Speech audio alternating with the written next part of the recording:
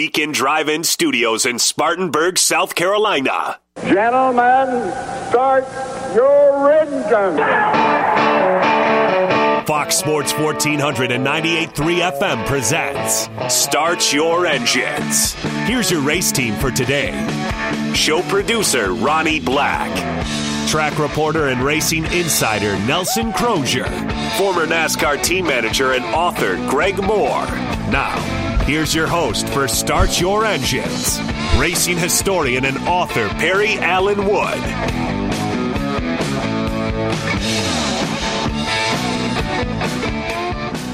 And good morning and welcome to Start Your Engines on Fox Sports 1400 here from the Beacon Drive-In Studios in Spartanburg, South Carolina on a cloudy day. It hadn't cut loose yet today. Boy, it sure did yesterday. It sure did. Good morning, Ronnie. Good morning. What are you doing way over there? I feel strange.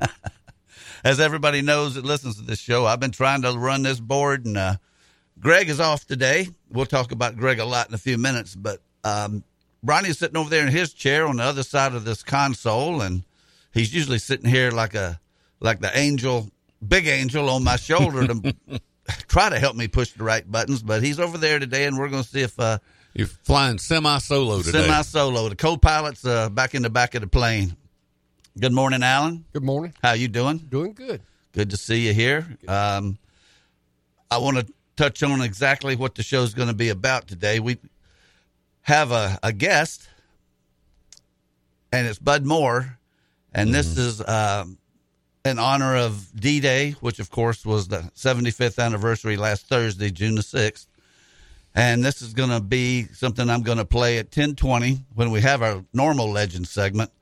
And it's an interview that I did with Bud Moore. This is a long-distance call. Yeah, real long distance. No, this was done in his kitchen back in 2015 when I wrote the book about Bud Moore, or we wrote it together. And, you know, for a long time he was very reluctant to talk about World War II at all. But in his later years, he warmed up to it a little bit, or actually was just able to put aside the horror of it and tell the story. And he's got a heck of a story. So we're going to play that story from just the interviews that I did while writing the book. He would tell it to me, and I'd go home and type it up. And this is going to be what he told me about D-Day, and we're going to play that at 10:20. And I want you all to listen to it carefully because it's a heck of a story, and he's he was one American hero if there ever was one. Well, that term hero gets thrown around a lot, and I think used sometimes when it should not be. But Bud Moore and his comrades were true American heroes.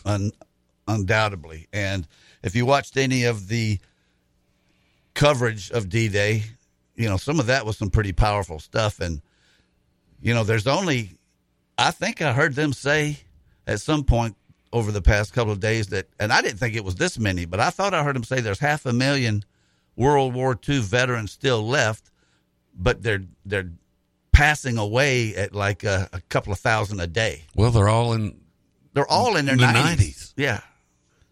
And they're saying that the next time that the president would be involved in a big, celebration would be like the 80th anniversary. And right. They're thinking maybe not very many of them left at all. I'm not laughing because it's funny. I'm laughing because it's kind of sad. But, I mean, my father was a World War II vet, and I know they'll probably have a lot of them listening.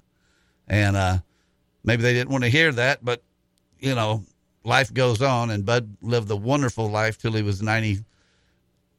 He was going to be 93. So Greg is going to call in. Greg's not here today. He went down to do a show in Daytona Beach with Buzz McKim. Buzz McKim has a radio show and I guess a television show as well that he has on Fridays from 12 to 2 at the North Turn Restaurant. I think Greg talked a little bit about that last week, and he is going to call in in our last segment after 11:40, and we're going to just touch bases with Greg. He should be like someplace in North Florida or maybe even Georgia by then. I'm not sure what time he was leaving, but he's got him a chauffeur driving that big yellow Mustang coming up I-95, I guess, right now. So we'll hope Greg has a safe trip and talk to him in about an hour and a half.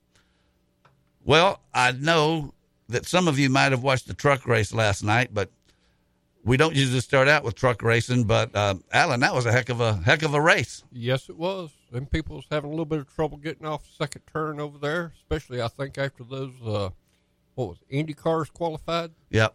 And they qualify on Firestone tires, and after they qualify, these trucks get out there and they own Goodyear tires, and somehow or another that rubber just don't want to mix together for about 15, 20 laps so they get that Firestone rubber off of it. And that's very interesting, and I didn't watch the beginning of the truck race, and that would have never popped into my mind. But I mean, that's a true thing that the two rubber companies, like you put down a layer of Firestone and put Goodyear on top of it, and they don't mix. It just don't mix, and them trucks was having a problem last night. Plus, too, in them truck series, they've been used to putting that track compound, that PJ1 or something like that on it for traction.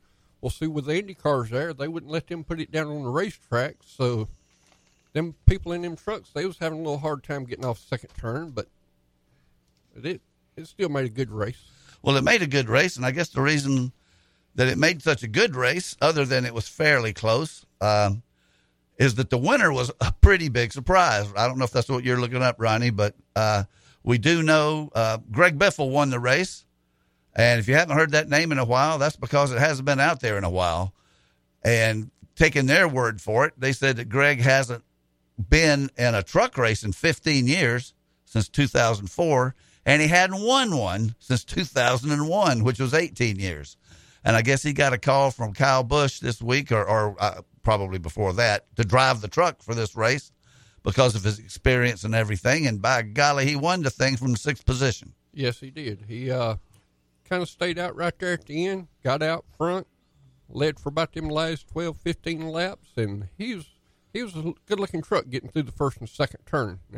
Rest of them boys was having just a little bit of a problem, but he could pull them about 6 car lengths down that back straightaway and held his own. There was one time there with about 5 or 6 laps to go when Matt Crafton, who finished second, got up to his back bumper, got up close, and I don't know how hard he would have tried to move Biffle out of the way. I don't personally think that would have been very popular, but he couldn't stay there. He dropped on back, and he never got anything like that close again. And so Greg Biffle won it. Ronnie, you got something over there, or are you still looking? Well, I'm still looking at.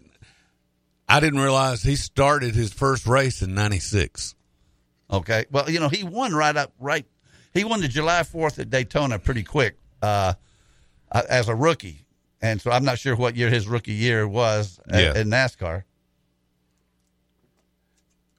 Well, according to Wikipedia, he had 20 wins over his career with 149 top 10 finishes, though. That's pretty solid. He was a solid driver. Now, as my memory, they said he hadn't raced it all in 3 years. I'm not sure what level he was at that point, but I know that if my memory serves me correctly, and it often fails me, but I think seems like his last couple of years with Roush, he didn't visit Victory Lane too much. I remember he was doing a lot of pretty humorous Subway commercials, and with that number 16 Roush Ford.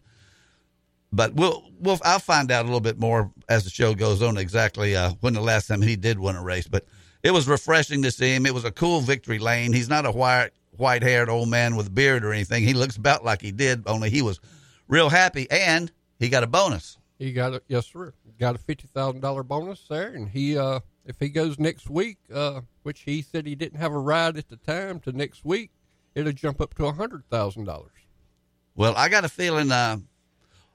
Well, now see if I've got this correct. There's a $50,000 bonus next week, no matter what. If he wins it, he'll have $100,000 in 2 weeks. Yep. And then if he goes on to the next one, it gets up to like $150,000. Well, I believe Kyle Busch ought to let him run next week. I'm not. Or do you know where they are? I'm not sure where the trucks are racing next, and I don't even know if it's next week or not. But I think it may be Gateway. I think it is Gateway. Yeah, which is that 1.25 mile track outside of St. Louis on the Illinois side, and so that was real refreshing to see Greg Biffle win that. I always liked him pretty much. I don't remember that he left Roush and went anywhere. I think he just left cold turkey. That's it. He didn't even declare his retirement, nothing like that, which, most of you drivers don't. Well, maybe he hadn't retired. Well, He's taking a break. We're still looking for a ride. Well, I think he'll have one next week. Greg Biffle was one of the top drivers, and, he didn't announce his retirement. So I thought it was funny in Victory Lane when he said they handed him that briefcase and opened it up with the $50,000. It looked like real money too. And, I work in a bank and I see a little of it, but I don't have any of it. But he said, well, I haven't worked in 3 years, so I'm sure $50,000 wouldn't last him very long in whatever lifestyle he became accustomed to. But it was funny, and he's a good guy, and I was glad to see it. So good for Greg Biffle. Hope he gets a ride for, I think it is Gateway. And Ronnie, in 2005, he won 6 races.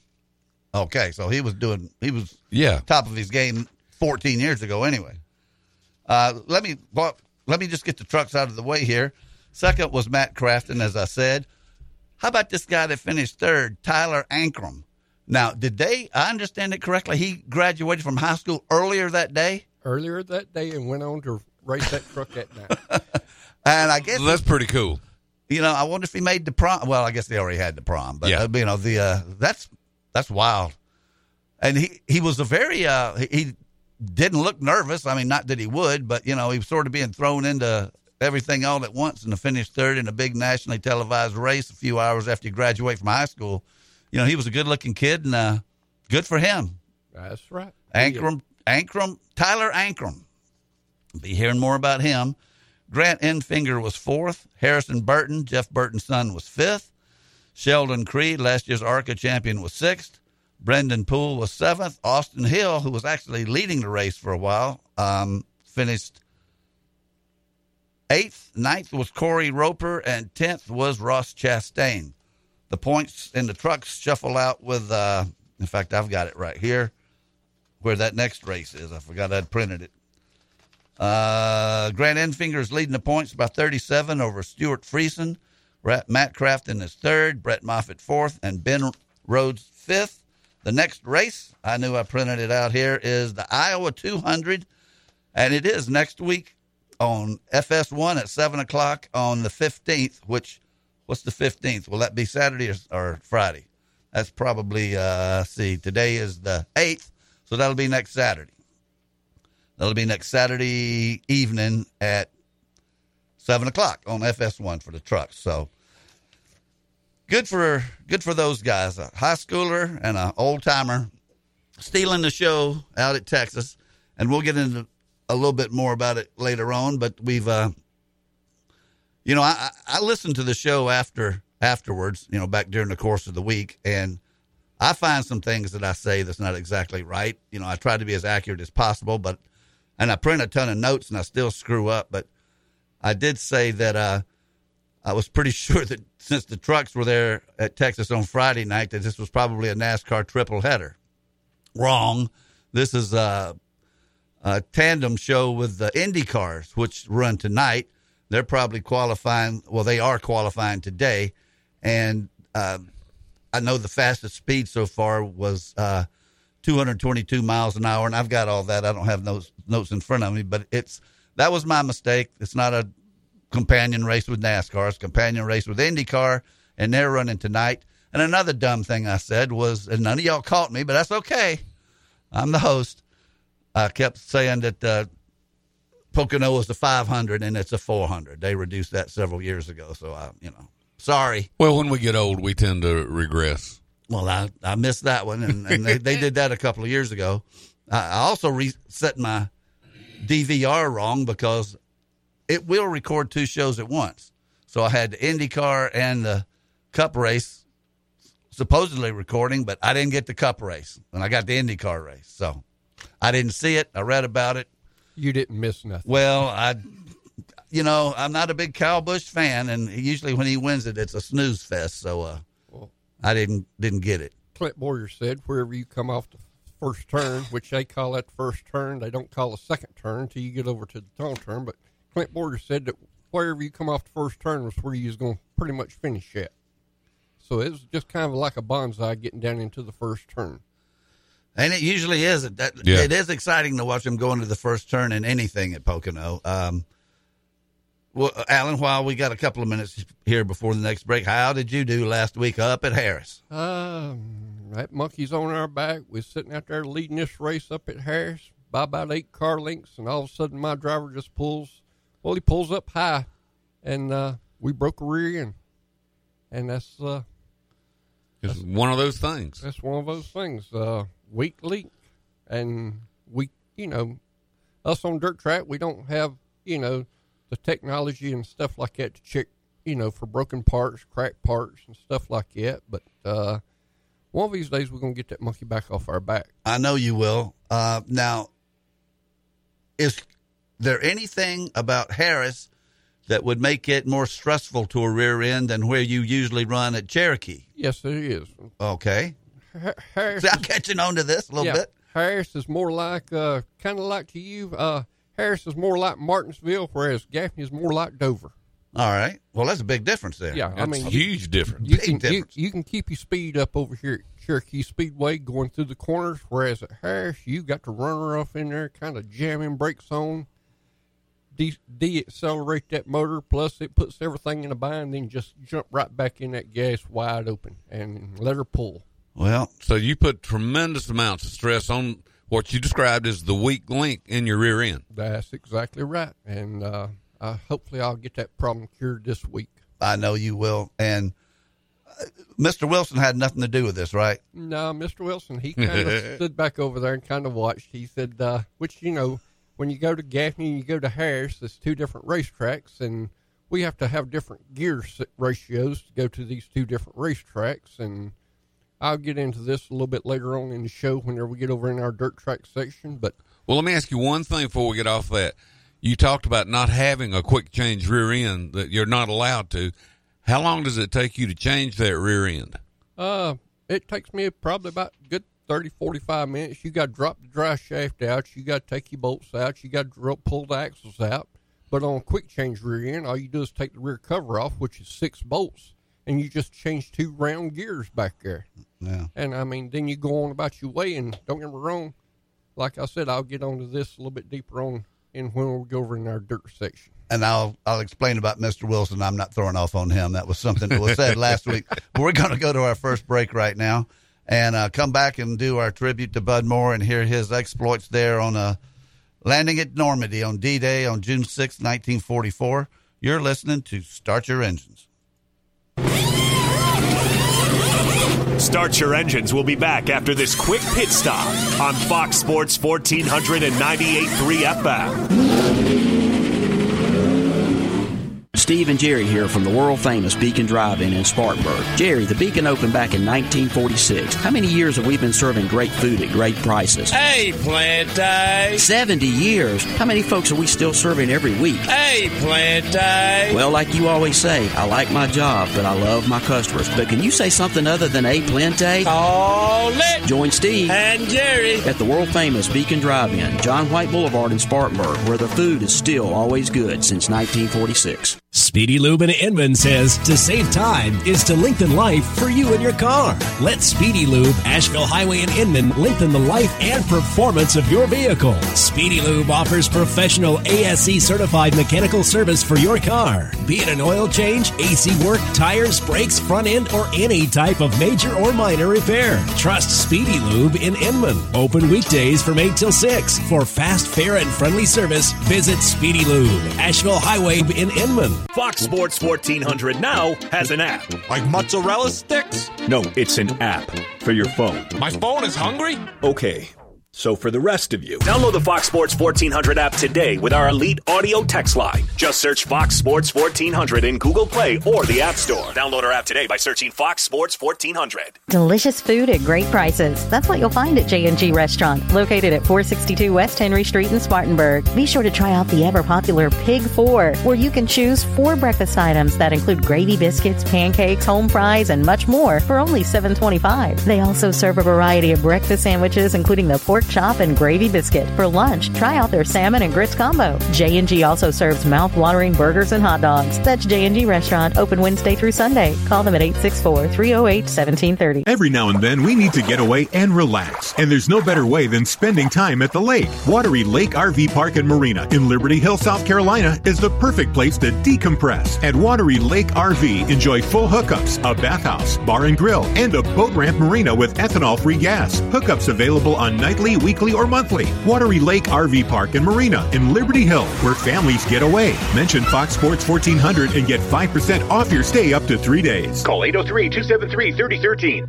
At Greer Nissan, our goal is customer satisfaction and amazing savings. And right now, Greer Nissan has an SUV for everyone during the Nissan Summer of SUVs event. Save in Greer and get up to $10,000 off MSRP on a brand new 2019 Nissan Armada. Or for 36 months lease, a brand new 2019 Greer Nissan Rogue with keyless entry for a low $189 a month. Lease a brand new 2019 Nissan Murano with dual zone automatic temperature control for only $269 a month for 36 months during the Nissan Summer of SUVs event going on now at Greer Nissan, where you'll find low prices, big selection, and a commitment to quality customer service. Visit Greer Nissan today or online at GreerNissan.com. VIN number K9350209, MSRP $66,190. VIN number KC715691. Selling price $26,117. $189 security deposit. VIN number KN106259. Selling price $31,792. $269 security deposit. Leases with $39.95 due at signing. All prices plus tax, title, taxes. Offers include $399 closing fee with approved credit.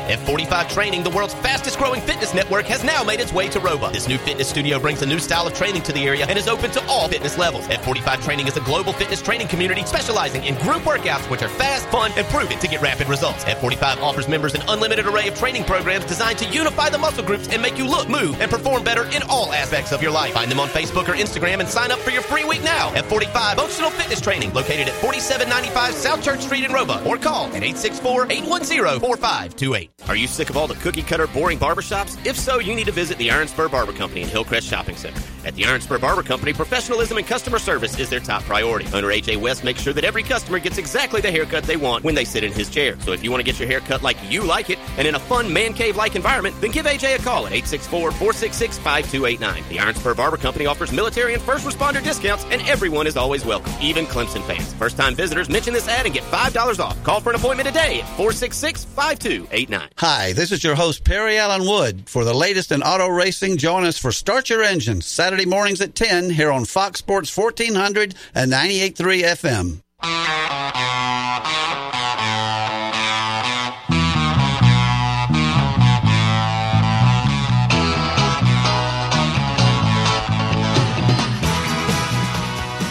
And welcome back to Start Your Engines, and we're going to go straight now to the interview I did with Bud Moore back in 2015, and he's going to talk about his... This is sitting at his kitchen table. Sitting at his kitchen table.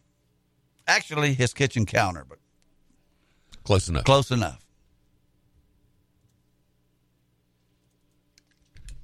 And here it comes.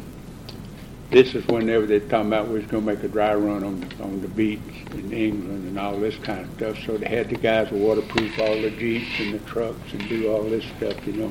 And then they loaded us up and took us back down to Liverpool. And they put us all on, put our whole platoon on this LCI 149. I never will forget the number. So... Now, how many people was on that?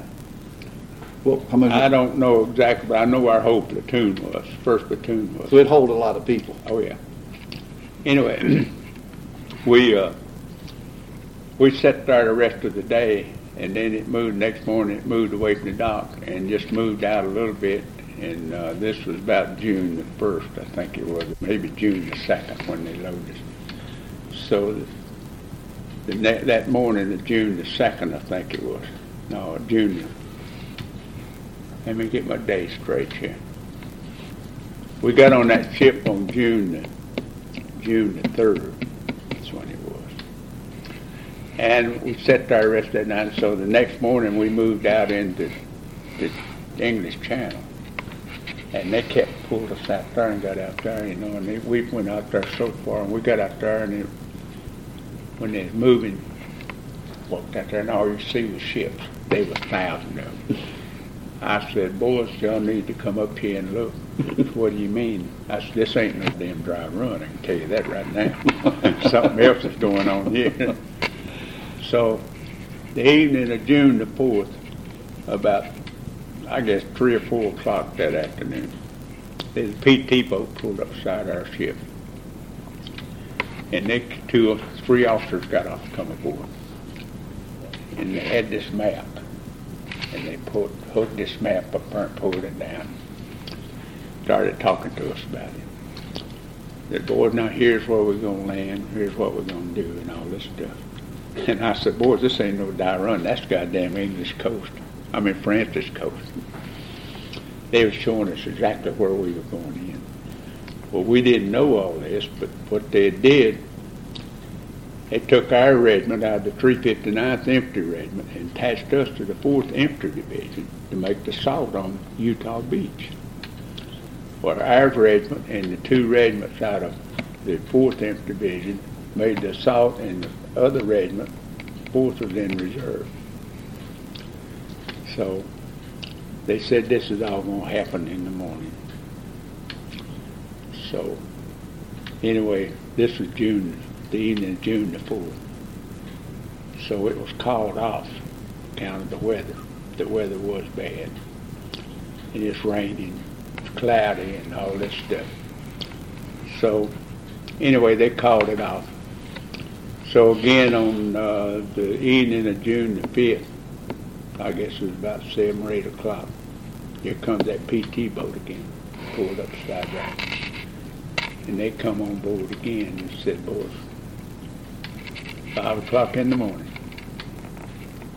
if you remember seeing maybe the patlings, the movies and all, it never was noticed that they got the notice to about 8 or 9 o'clock that night. Mm-hmm. Anyway, we got our notice that evening. It was about, I'd say 7 or 8 o'clock, part of I don't know for sure. So the next morning, it was about 3 o'clock in the morning, these damn landing craft pulled up. We climbed aboard them. And we went out through the ships, and we got up there, and we could see the shoreline, the lights and all the shoreline. We were between the battle wagons and the shore. And it was still dark. Still dark. And we were just circling out there. And we were probably 30 minutes ahead of landing. And we were probably 3/4 of a mile, maybe a mile, still at sea.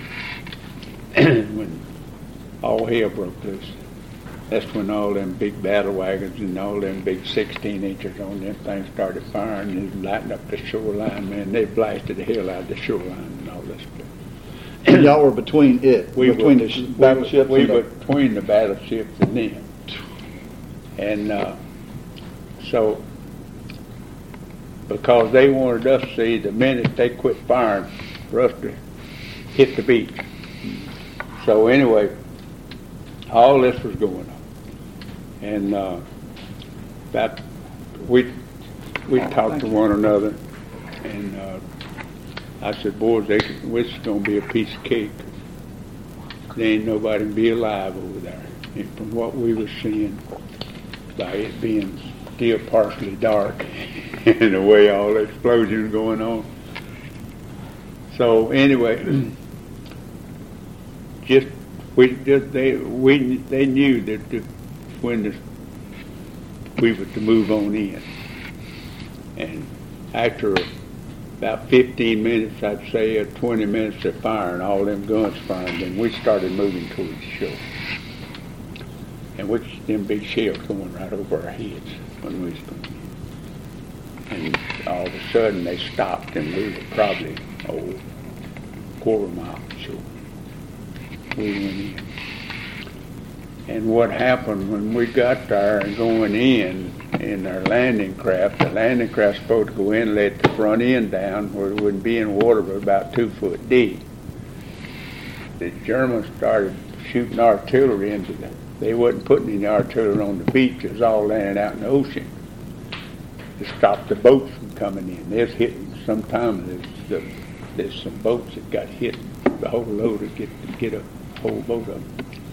Anyway, when that boy landed ours, we went down We went off and we was in water up over the shoulder. And then I'm going to tell you, ain't no telling. They said there was quite a few. They said, I heard after the war and everything else that we lost probably 30 or 40 got drowned. I'm not sure. But anyway, I got off and stepped in a shell hole. With that tripod on my shoulder, and my backpack and all. And I had a hard time getting out of that shell hole. And water over my head. And I was taking in water and doing all this. And finally, I got out of it. And I just kept going straight as I could go. Get to the beach, and I was spitting up water and doing this, trying You still had your tripod? Oh, yeah, I still had it. I didn't let it go. I kept it.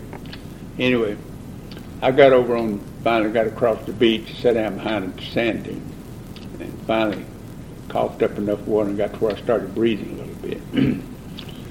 And about this time I heard someone say, "Boy, let's go, let's get going here." I said, "Goddamn, I'm trying."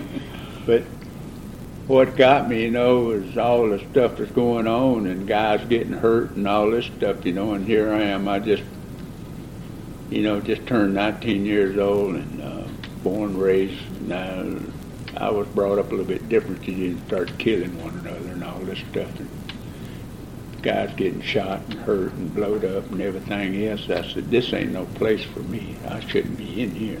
But then you had to realize it was war.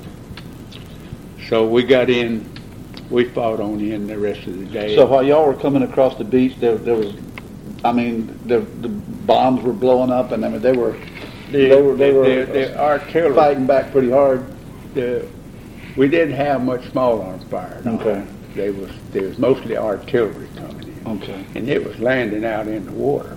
Okay. There wasn't anything landing on the beach. All right. And none of the, you see the pillboxes and things. We didn't have pillboxes. Okay. I went in on Utah Beach. Right. We didn't have pillboxes. Omaha's one had the pillboxes. Okay. And that's what was wrong to start with. Whoever planned that thing didn't have no business doing what they did. You see, here's Omaha, here's Utah. We were probably 2 miles a bit above them. Mm-hmm. All they do is move us up and we never went in there. Mm. They went in the hardest place. The 29th Infantry Division went in on Omaha, and they say that they wasn't over 40 or 50 walked away. Mm. They wiped the whole thing. Mm. But anyway, we went on the rest of the day, and we got in. I'm going to say we got in that night probably a quarter mile, maybe half a mile. I don't know. But you had some cover, right? I mean, there was like trees and things. Oh, yeah, we had trees and all this stuff going in, and we got into the hedgerows. You know what the hedgerows were? Yes, sir, I do. But anyway, we got in that night. It didn't get dark over at 11 o'clock. Mm. And it's just getting dusk dark, and we had dug in our foxhole and dug in, for the night in a defensive position. Had the machine gun set up and everything, the foxhole, and me and second gunner was in this foxhole. Anyway, we heard the dead blasters rumbling you ever heard. We heard all these airplanes coming. I said, boys, we in deep trouble now. Them Germans gonna blow our butt slam off this damn beach. So we were just scared to death, I'll be frank with you. And about that time, we'd seen the moon was shining. We could see a little bit.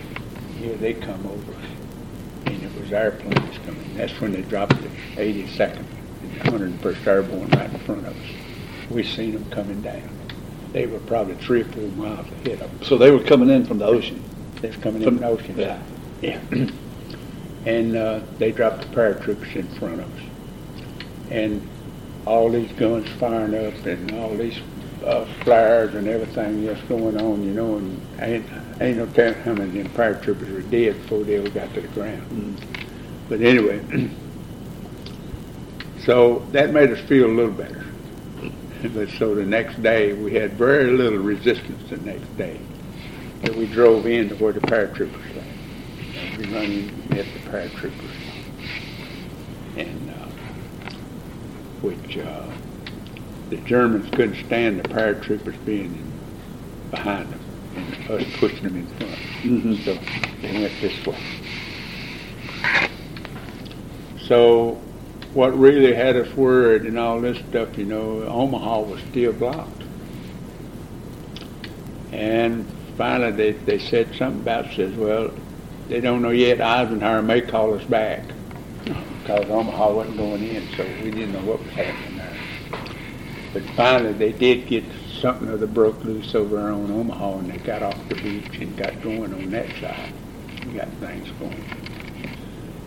So anyway, now let me ask you a question right here, and I don't want to ruin your train of thought, but I just, if I don't say these things, I'll forget them. I know. All the way through your training, like from Mississippi to New Jersey to the beach, were you with the same bunch of guys? I mean, did you have friends that you know, like did you have like a best friend or people that we had our y'all been together a long time now? Well, see, we'd been from the time we hit New Jersey, and we joined the 9th Infantry Division, joined the 1st Platoon out of 359th Infantry Regiment. We were all friends then, right? Because see, we took training all together and all this stuff. So we're all the ones still hit the beach together, right? And we all, you know, all our gunners and 1st gunners, 2nd gunners, and 2nd platoon, 1st platoons, and all this kind of stuff. See, we're all was one unit, right? See what happened on our deal. See, the 1st platoon, if A company or B, whichever one, the rifle, you had A, B, and C company. That's 3 rifle companies in a battalion. Well, if these 2 companies are on the front lines, then 1st platoon would be with this one, and 2nd platoon would be with this one. With the water, so we joined them on the front line. Because see, we had water-cooled machine guns. Right. Then our 81 millimeter mortars, they sit back here behind us, and they have mortar fire and all, whatever needed, back here for these 2 companies, whatever they was. And see, our 3rd platoon had observers and all. The guys are observing up there when they needed mortar fire, and then they called back and he directed. Okay. But I mean, but you had like pals, you had friends. Oh yeah, we had friends and all this. That's what I wanted. I mean, it wasn't like you were with a bunch of strangers. These were like your brothers. No, we were all been together from the time we got to Fort Dix, New Jersey. Okay, that was my question. But anyway. All right, so go ahead. I didn't mean to. I just wanted to. But after, you know, going in and meeting the paratroopers and fighting through the Ziegfeld line, not the Ziegfeld line, but fighting through the hedgerows and all this. And what was so bad, you know, is see where the gliders came in, you know, and the Germans and had the French laborers set these big half of a trees up in all this open field. And these gliders thought they were open. They'd come in and fly all to pieces. I mean, a lot of guys got hurt bad. I mean, they ain't telling how many got killed on that deal coming in. But anyway, you know, seeing all this kind of stuff, you know, was bad. Did you see the gliders coming over? Oh yeah, they came over when the paratroopers came over. Oh yeah, they all landed at the same time. All right, I'm sorry. Go ahead. But anyway, as we fought on through then and went on through the Ziegfeld line and then, the hedgerows and all this time. So finally we was in this little town called Pierre, France. We had taken it, and there's a crossroad. And Pierre's here in St. Louis up here, 10 miles away. And I had a machine gun set up in a 2nd floor of a hotel, right guarding this crossroad right there. And word came down, says there's going to be a lot of aircraft just showing up today and going to be a lot of bombing going on. And that's Bud Moore's recollections from D-Day. And as long as I'm doing this show, Ronnie and Alan, we're going to play that on closest we can to the anniversary. Oh, absolutely. It deserves to be played. It deserves to be remembered. Well, I tell you what, Hall of Fame member, 5 times decorated with the Purple Heart, and landed at Utah Beach. Omaha gets a lot of more publicity, I guess, but all of it was bad. All of it was bad, I'm telling you what. So thanks, Bud. We love you, and we'll never forget you, and you'll always be a part of this show. We're going to take a break right now and come back and talk to Nelson Crozier, see what's going on up in Michigan. You're listening to Start Your Engines on Fox Sports Spartanburg. Frank's for the Memories is a great hot dog place for lunch. Why Frank's for the Memories? Because hot dogs for the Memories just doesn't cut the mustard. Frank's for the Memories has more than great hot dogs. Enjoy a choice of 4 delicious bird dogs featuring a deep-fried chicken tender on a hot dog bun. Frank's for the Memories makes their homemade chili daily and has great signs like french fries, onion rings, and corn nuggets. Frank's for the Memories, 468 Oak Grove Road next to Westview Elementary, is open for lunch Monday through Saturday till 3:30 p.m. Thanks for the memories. Spurs up. Lined in the gap to right center to the track. He's to the wall. Another grand slam home run. Catch the Gamecocks in action on the diamond all season long. Did he catch that ball? He did. Swing and a miss. He got it. Swung on, line drive, base hit at the wall. He looks up. It's gone! And you can put Spurs on this one. Right here on your home for South Carolina baseball. Spartanburg's home of the Gamecocks is Fox Sports 1400. Now on FM at 98.3. At Greer Nissan, our goal is customer satisfaction and amazing savings. And right now, Greer Nissan has an SUV for everyone during the Nissan Summer of SUVs event. Save in Greer and get up to $10,000 off MSRP on a brand new 2019 Nissan Armada.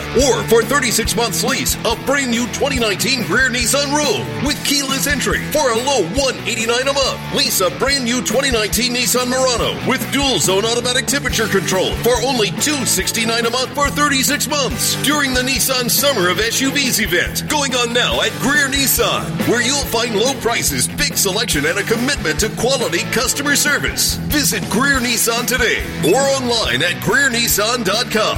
VIN number K935029, MSRP $66,190. VIN number KC715691. Selling price $26,117. $189 security deposit. VIN number KN106259. Selling price $31,792. $269 security deposit. Leases with $39.95 due at signing. All prices plus tax, title, taxes. Offers include $399 closing fee with approved credit. Summertime is almost here, and that means it's time to get those swimming pools ready for summertime fun. Phillips & Long Fuel Chesney has everything you need to get your pool ready to go. Phillips & Long sells pool chemicals and parts, and they're an AquaBrite chemical supplier. They also sell AquaBot automatic vacuums. Phillips & Long also offers professional pool service. If you are too busy to clean and maintain your pool, they can do it for you. Get your pool summer ready. Call Phillips & Long today at 461-8511. Like them on Facebook, or stop by and see them at 421 South Alabama Avenue in Chesney. Man, this South Carolina heat is no joke. I don't know how you guys deal with this. Pelican Snowball. What is that? Pelican Snowballs has great snowballs and over 100 flavors that are great summertime treat for the whole family, dude. Try one of their signature snowballs like Shark Attack, Rainbow, or my personal favorite, Pretty Princess. Really? That sounds great. Yeah, man, it's got cotton candy flavor in it. The best part is there's a Pelican Snowball location all over our listening area, so there's a Pelicans near you. Pelican Snowballs bringing you a cup of happiness every time with melt-in-your-mouth snow and a fun, relaxed atmosphere where you will always receive service with a smile. It's easy to jump on the internet and search for financial information. But what happens when you run into conflicting articles and need to separate fact from fiction? That is where Trent Lancaster can help. Trent is an investment professional at Janney Montgomery Scott, located in the Spartanburg office, who will take the time to answer all of your investment questions. He can help you develop a personalized financial planning strategy with the flexibility to adapt to your changing needs. Trent can also help you with estate planning, setting up trusts, income for retirement, and legacy planning for the next generation. Call Trent today for a complimentary portfolio review by calling 864-585-8282. That's 864-585-8282. Or visit TrentLancaster.com. Janney Montgomery Scott, LLC, member FINRA, NYSE, and SIPC. At Greer Nissan, our goal is customer satisfaction and amazing savings. And right now, Greer Nissan has an SUV for everyone during the Nissan Summer of SUVs event. Save in Greer and get up to $10,000 off MSRP on a brand new 2019 Nissan Armada. Or for 36 months lease, a brand new 2019 Greer Nissan Rogue with keyless entry for a low $189 a month. Lease a brand new 2019 Nissan Murano with dual zone automatic temperature control for only $269 a month for 36 months during the Nissan Summer of SUVs event going on now at Greer Nissan, where you'll find low prices, big selection, and a commitment to quality customer service. Visit Greer Nissan today or online at GreerNissan.com. VIN number K9350209, MSRP 66190. VIN number KC715691. Selling price $26,117. $189 security deposit. VIN number KN106259. Selling price $31,792. $269 security deposit. Places with $39.95 due at signing. All prices plus tax, title, taxes. Offers include $399 closing fee with approved credit. F45 Training, the world's fastest growing fitness network, has now made its way to Roebuck. This new fitness studio brings a new style of training to the area and is open to all fitness levels. F45 Training is a global fitness training community specializing in group workouts which are fast, fun, and proven to get rapid results. F45 offers members an unlimited array of training programs designed to unify the muscle groups and make you look, move, and perform better in all aspects of your life. Find them on Facebook or Instagram and sign up for your free week now. F45 Functional Fitness Training, located at 4795 South Church Street in Roebuck, or call at 864-810-4528. The Dan Patrick Show. Weekdays from 9 to noon on Spartanburg's Fox Sports 1400. Now on FM at 98.3.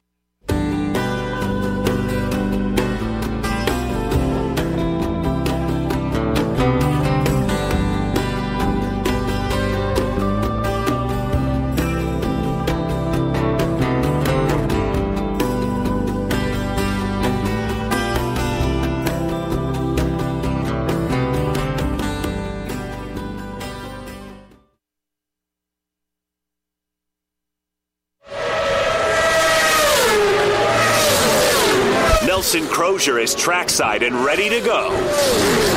What's going on in this week's big race? Let's go live to Nelson now. Well, the exciting world of live radio had Nelson on the line and something happened. So Perry's in the middle of trying to call him back.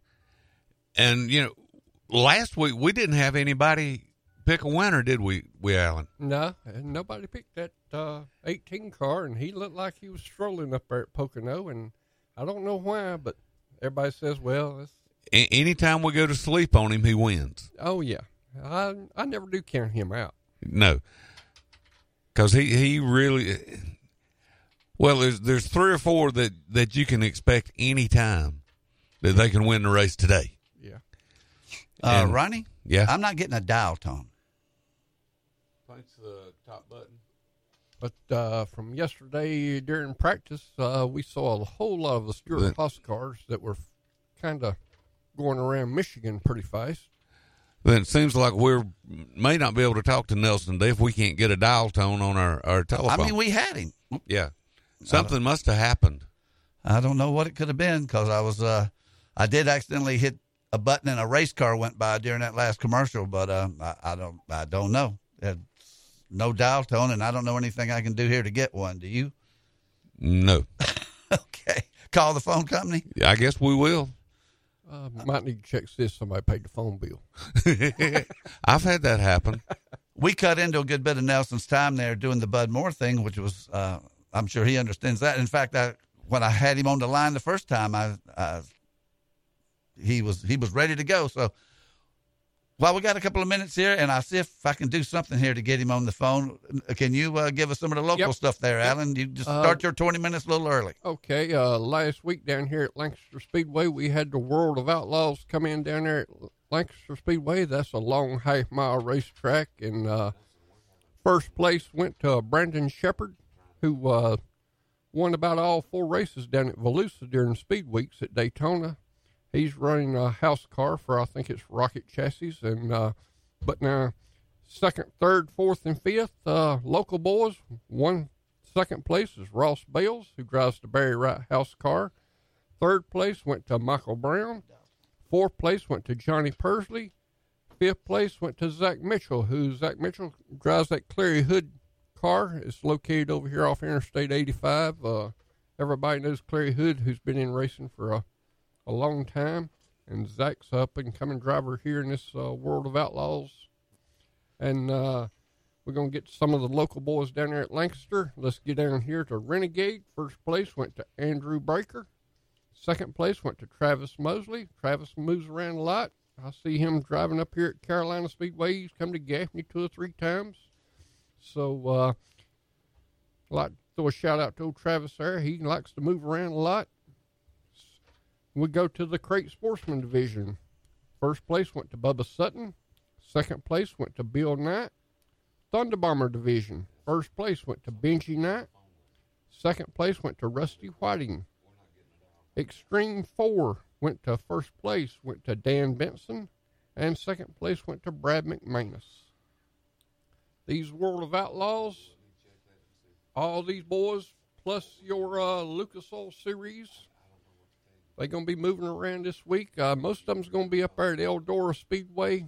Eldora, everybody knows about Eldora up there. Tony Stewart's big racetrack, top-notch facility up there. They are having their heat races and stuff last week to getting ready for their big main event. Up there last night, I think first place went to Shane Clanton in 1B main. Second place went to Chris Ferguson, and third place went to Ross Bales. Second and third place there are local drivers, too. So local drivers are putting on a show up there at Eldora. Then we're going to move over to another, what they call another A main. First place went to Jonathan Davenport. Second place went to Kent Robinson. Hey, we're having phone trouble. Seventh place went to Chris Madden. Eighth place went to Brandon Shepard. Ninth place went to Scott Bloomquist. Scott Bloomquist, everybody knows that he kind of broke his leg down there at Bike Week at Daytona. So it's good to see that Scott Bloomquist is making a comeback here. Well, it was good to see Scott come back. Yeah, Scott. Now, you said he was outside before the race. He was signing autographs and whatnot. Yeah, most of these drivers, they have what they call their own traveling, T-shirts and stuff like that. So next thing you know, he's out there. He's having his own autograph session and stuff like that. And he was out there signing autographs for about 2 hours. Well, we're in the middle. We also found out that our internet feed has gone out, and we're going to try to get things working again. We don't even have the internet. No, yeah, that's what I just learned from Nelson. Yeah. So we're talking about now. What's the internet? It's this thing that usually puts us on the air. That interweb thing that goes all around the world. Oh, okay. Right. But let's look back to the dirt track. I didn't mean to interrupt you. But 24th. Nothing up there, right? 24th went to Trent Ivy, so they all qualified into the A main tonight up there at Eldora. Most of the time, this is on pay-per-view. Oh, okay. So, like I said, that's... I love watching the races at Eldora. Oh, yeah. Tony Stewart's got a nice track there. He's got a nice track, and he'll move the NASCAR Truck Series in there. Yeah. And everybody. It turns out to be a crowd up there. Oh, I would love to see a cup race there. Well, I don't think it's going to happen. We have been proponents of that on this show for years and years and years. And we've talked to the big people, and they always kind of just pat us on the head and say, yeah, you keep hoping. Well, there for a while, they was taking a lot of these, like Casey Kane, all these boys, Clint Boyer, all these boys, most of these boys got dirt experience and stuff, and a lot of these boys got a super late model dirt car. Yeah. And they would show up there, and they would put on a show up there in these dirt late models. I think it would be great. I think it'd be great for NASCAR. Yeah. I mean, don't get me wrong, you kind of have a whole lot of dust, and you have a whole lot of dirt, and I don't know if NASCAR likes all that, but... Well, you seem to thrive in it. Oh, I love it. I always said dirt's for racing, asphalt's for getting there. But like I say, I'd like to give a shout out to all our local boys that's up there at Eldora this weekend. Hope they all do good, be safe, have a safe trip back home. Do you know how many of our local guys are going to be there? There's just about all of them. Don't get me wrong. None of the super late models around here racing this weekend, but next weekend they're going to come back here to Cherokee Speedway. They're going to have a big Gracie Smith Memorial race here. They're going to pay $12,000 over here at Cherokee Speedway next week. So, wow. Yeah, $12,000 to win a super late model race on a one-day deal, and then they will move on somewhere else. I imagine I know where you're going to be next week. Well, they've got us on the schedule over there, so I've got to mess around and change my car back around and get ready to go to Gaffney. And then I noticed my daughter, she sent me a text, and if we was going to get to race tonight, they actually put us back on the schedule for Harris Speedway, which they had us on Harris Speedway schedule last week because it was one of the showdown races, and we went up there because we did not race at Gaffney. Gaffney was kind of shut down for a weekend after their big Memorial Day deal. And we went up to Harris, and like I said, we kind of was leading the race, but just quite didn't make it to the end. And but Harris put us back on the schedule again, so we was gonna venture up there again, and let's race up there again with Harris Speedway. They was pretty well courteous to us last week. Said they was glad to have us up there, and we was kind of glad to go there. Well, it sounds like, except for the whole having your car break down part, it was a pretty good time. Oh, yeah, it was a good time. Don't get me wrong, where you have to park at your truck and stuff like that, you have to park it way back across. You can't park in the infield at Harris. You have to park on the outside of the racetrack. Pretty long walk to get down there to the stands and stuff. I just sit up there in the back of the trailer, and I could see the front straightaway, and I knew we was starting on the front row, and he pulled off down the front straightaway, and I'm just sitting there, and, every so often I just look up and see my car. As long as it come off the fourth turn, I was good. All of a sudden I looked up, and no 25T was coming off the fourth turn. Another car was leading. I said, well, that's it. Uh-oh. Well, I tell you what, we're about to get to the top of the hour. Top of the hour, and I don't know if it's going to heal up during the top of the hour, but otherwise we're just going to keep going like this. We're not going out over the air. The phone won't work. Otherwise, everything's fine.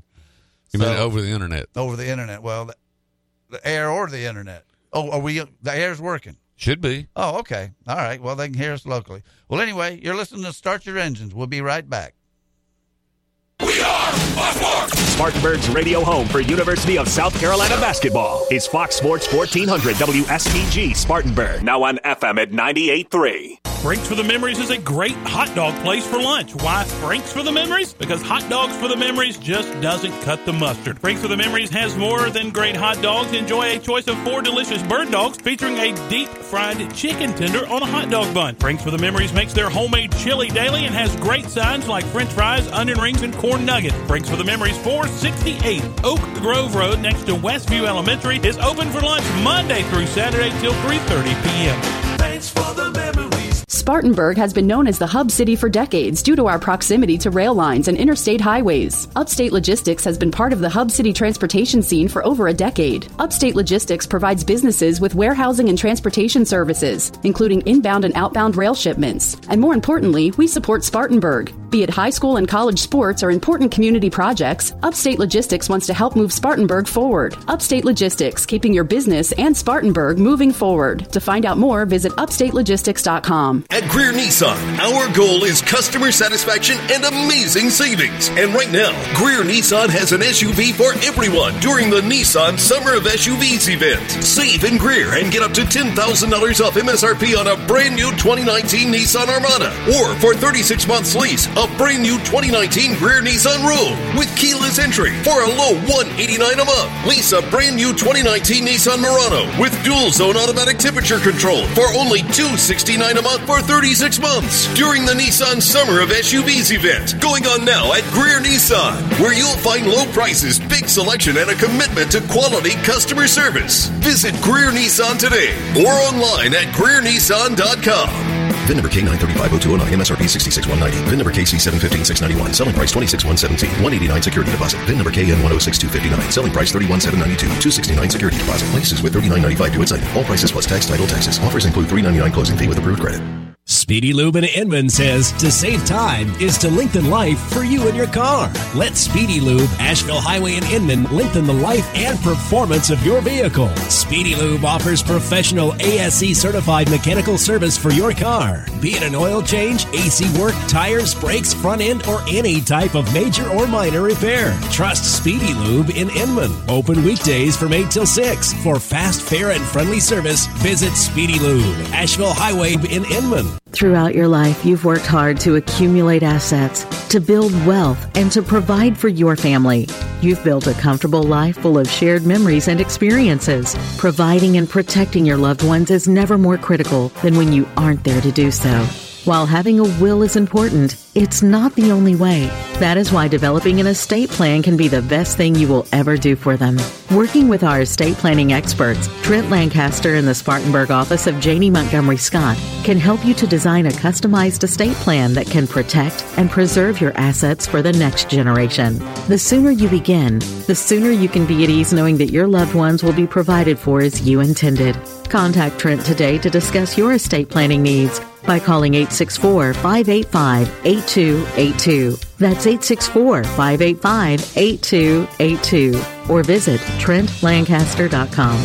Janie Montgomery Scott, LLC, member FINRA, NYSE, and SIPC. F45 Training, the world's fastest growing fitness network, has now made its way to Roebuck. This new fitness studio brings a new style of training to the area and is open to all fitness levels. F45 Training is a global fitness training community specializing in group workouts which are fast, fun, and proven to get rapid results. F45 offers members an unlimited array of training programs designed to unify the muscle groups and make you look, move, and perform better in all aspects of your life. Find them on Facebook or Instagram and sign up for your free week now. F45 Functional Fitness Training, located at 4795 South Church Street in Roebuck, or call at 864-810-4528. Live from the Beacon Drive-In Studios in Spartanburg, South Carolina. Gentlemen, start your engine. Fox Sports 1400 and 98.3 FM presents Start Your Engines. Here's your race team for today. Show producer Ronnie Black. Track reporter and racing insider Nelson Crozier. Former NASCAR team manager and author Greg Moore. Now, here's your host for Start Your Engines, racing historian and author Perry Allen Wood.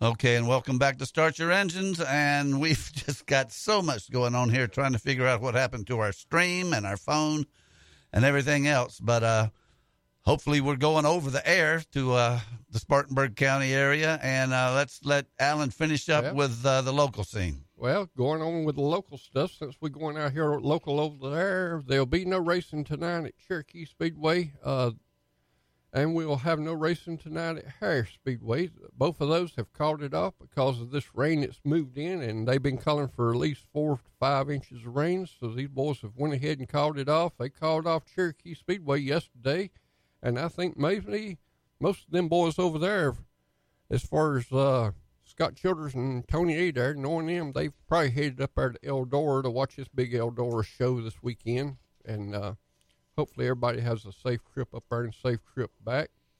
And we'll, like I said, we'll start next Friday night at Cherokee Speedway and probably move on up to Harris next Saturday night. Okay, sounds good. I want to finish the thing about Mr. Wilson. Last week when Alan was giving us the rundown, he was telling us that there was this Mr. Wilson that was sitting in his shop watching him work on the rear end, and that he had gone to Traveler's Rest, I believe it was, but he accidentally went a week early, and we were sort of giving him a hard time about that. And they told him, the truck, I guess the water truck driver told him that they weren't racing this week. It was going to be the next week. And so when I talked to Alan, or we texted last weekend, and I said, you know, how'd you do at Harris? And he said, leading the race when the rear end went out. First thing I thought of was, well, maybe Mr. Wilson was distracting Alan while he was working on the rear end, and that was the problem. But we know that not to be the case. No, we just broke up. It's a steel cap. It holds the spool next to the ring and pinion. And once it broke, it tried to shove that left rear axle out the left side, and it kind of broke the cap over there. But like I said, it just quit pulling down the straightaway, and Danny just kind of pulled her over to the side and said, well, there ain't much you can do once you start the main. And what kind of part was that? It's on rear housing.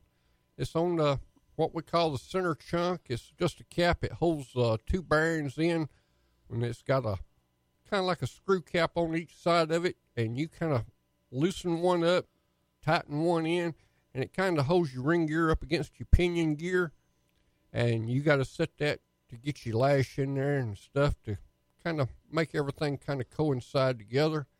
But once that one cap broke, it let that cap gear get back outside the threads, and once it done that, it just kind of let the Pretty much all she wrote. Oh, that's about it. All she wrote. There was nothing you could do except let the four-wheeler push it back up into the trailer. Well, that was a great answer, but what I actually was asking, well, who's the manufacturer of that part?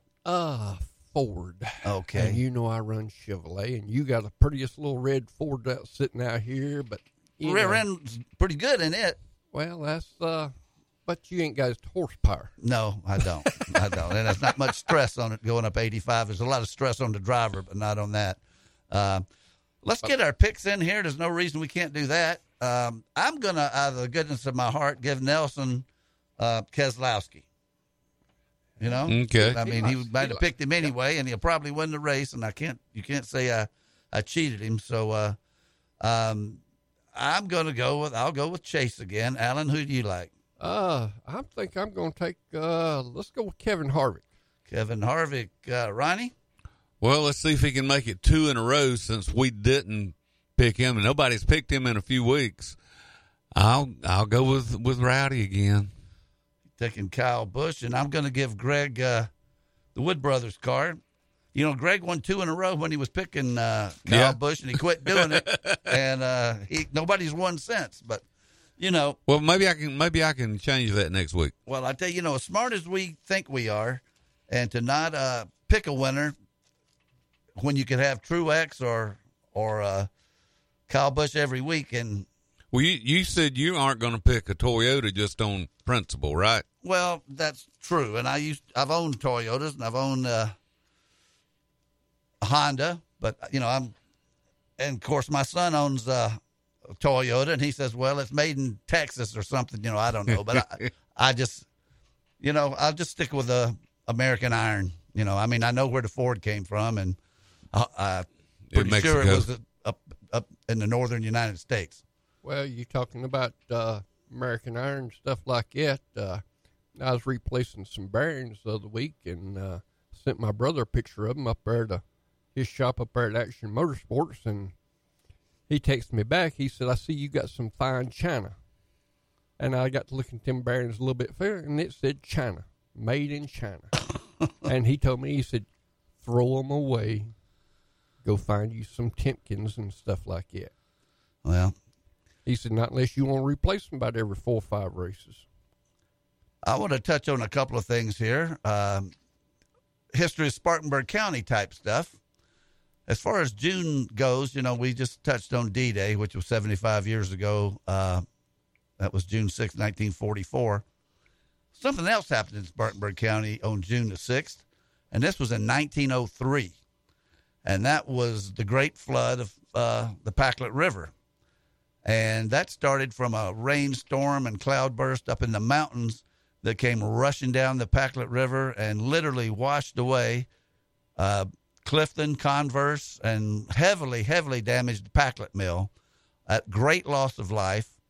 And actually, I went to the fish camp last night in Cowpens, and when you pass that little memorial they've got there on the Packlet River at Converse, they've got that metal tower there where, they've got plaques and everything that explains the whole thing. And that tower is at the height of the highest the water got. And I haven't stopped there and looked at it for a few years, but I think it's something like 26 feet. But to look at the top of that tower and think that that's how high the water got, it's way up there above the level of the bridge. And it's amazing that the water could even ever get that high. But it washed everything away. And like I said, it was national news. I know the Atlanta newspaper sent reporters up here to cover it. And there was it washed away train tracks, trains. The trolley car never went back to Clifton and Converse after that. They didn't rebuild it. That, to my knowledge, I think there was some lesser flooding, but bad flooding at places like Glendale. But it's a big moment in the history of Clifton and Converse, and that would have been 116 years ago this past Thursday. Wow. Well, if you look at a topographical map of Spartanburg County, you don't think about it being any kind of a floodplain anywhere around. There are a few low-lying areas, but by and large, that's not something in Spartanburg County we ever have to worry about. And to hear about that is just absolutely amazing. Yeah. and it is in all the history books, of Spartanburg County. There's quite a few of them. There's a lot of photographs, and most of those mills have been torn down. Have been torn down now anyway. But it happened at night too, and it would be bad enough to see that coming in the daytime, but in 1903, when there wasn't a whole heck of a lot of communications, no radio, probably not very much telephone, it was, they did it in the dark, and when the sun came up, by then they could assess the damage, and they say that there were cotton bales and things all the way down to the Broad River, that washed, and I think some people never were found. Wow. Well, I do know that, I grew up in a little mill village, and there were some houses that were prone to flooding from the Middle Tiger River, but that was the exception. Like I said, by and large, Spartanburg County doesn't have to worry about big floods. Not like we see a lot of times on TV. And we see it every night on TV, tornadoes or floods. We could get a tornado. We could even have a hurricane remnants come through here, but and have. But I'm personally very thankful to live where I live, where we don't normally have huge fires destroy everybody's property and homes and take their lives. And the flood, like the one 116 years ago, was just, that's obviously one of those once a century things. So anyway, I just wanted to mention that. And then the other, on a lighter note, on June the 4th, which would have been last Tuesday, was the 53rd anniversary of the last Grand National race at the fairgrounds. That is sad. Which was, this was supposed to be a little happier than the flood. Well, yeah, it's not tragic like that, but it's for people in Spartanburg that love racing, it was tragic. Well, and I was there, and as a lot of our listeners, I'm sure, were. And that was on the half-mile track out there at the Piedmont Interstate Fairgrounds. They had a good field of cars show up. 24 showed up, but in the only attempt he ever made to run at the fairgrounds, James Hilton lost it in practice and tore his car up, broke the A-frame, and didn't get to run. That would have been his only chance to run at the fairgrounds. He was the rookie in 1966, so naturally he was looking forward to that, but he didn't do it. And Richard Petty had problems before the race. I read where he had an accident, but I just remembered that he just had car problems, and he used to practically own the fairgrounds, he and his father over the years, so they didn't start. But the race was won by Elmo Langley, who won his first Grand National race. He ended up winning another one that year in Manassas, Virginia, but Elmo won that race by 4 laps over my good friend and a guy we're going to have on the show here in a few weeks, Neil Castles. Speaking of winning by 4 laps, Perry, when's the last time you heard of a race where the winner was more than a lap ahead? Well, not in NASCAR, not with the way they NASCAR meaning I was thinking the top division, but probably any of the divisions, the way they have the stages and keep them bunched up. I mean, you'd have to have probably some screw up with a caution flag and the pit stops and all like that for somebody that was trying to stretch his fuel mileage or something and didn't have to pit when the stage, I don't know. It'd have to take a screwy set of circumstances for somebody to win by a lap, let alone 3 or 4. Well, Bill Elliott, what was it, made up 3 laps or something at Talladega? He made up, I think it was 2, but yeah, with no cautions. No cautions, under green flag. Yeah. And I was talking to Bud one morning sitting at the breakfast table. He said his driver sat there, and he said he looked in the rearview mirror, and he said he come by him. He said, Bud said, don't worry, he's a lap down. He said, looked in the rearview mirror again. He said, well, he's on the lead lap this time. And he went on by and won the race. That's a very famous Bill Elliott story, and I think we usually, Greg or one of us brings that up when we have Ernie on every year. Yeah. So I told Bud, I said I'd to call my driver on the radio, so just park it. Act like you got a problem. Just park my car. Well, that's a very famous, and I believe that was the race where actually Elliott qualified at 2:12, which is still the track record down there. For a stock car race for a cup race. So if he wouldn't have got down 2 laps on the start of the race, He could have. He would have been 2 laps ahead of the field to start with, because back in they didn't have that lucky dog. No, they didn't. No, they didn't have a pit road speed, and they didn't have soft walls and spotters. What else didn't they have? They didn't have many empty seats. Yeah. So, but anyway, I'm all for safety. Don't get me wrong on that. Anyway, it was Elmo Langley first. Neil Castles was second, driving Buck Baker's 65 Dodge, and that was an old Cotton Owens Dodge, and I remember it, and that was a good running car. Doug Cooper was third. Joel Davis was fourth, and J.D. McDuffie notched his first top 5 of his career that night, finishing fifth. Blackie Watt was sixth. Henley Gray seventh. Tiny Lund's rear end went out with 25 laps to go while he was leading, and he finished eighth. Sonny Lamphere in the car owned by wrestling promoter Homer Odell. I remember Homer. Well, I talked about how he wanted Jimmy Helms to walk a red carpet down to get in the car before the races, and Jimmy said, forget it.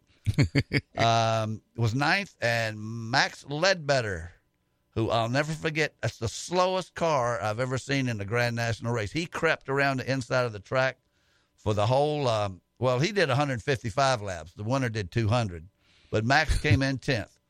Others in the field that night, though, were Tom Pistone, who overheated, John Sears, J.T. Putney, Stick Elliott, was driving a car for Toy Bolton. You remember? Toy Bolton? Yep, I remember Toy. Okay. He was 15th. 16th was Pearson, who started on the pole and set the track record, but he had engine trouble. Roy Tyner was 17th. Wendell Scott came in 18th. He crashed. In fact, he had a lot to do. I think he actually took out Pearson. Only Pearson made a few more laps. And it says engine, but I don't think that's the case. Jimmy Helms, and dead last that day, next to last, it was Buddy Baker. So, you got a Hall of Famer there, a lot of them, and that was 53 years ago this past Tuesday, the last fairgrounds race for the Cup cars. We're going to take our next break now and come back, and we're sort of I had another guest at the top of the hour, which was Tim Leeming, who actually had me on his show this past Tuesday night.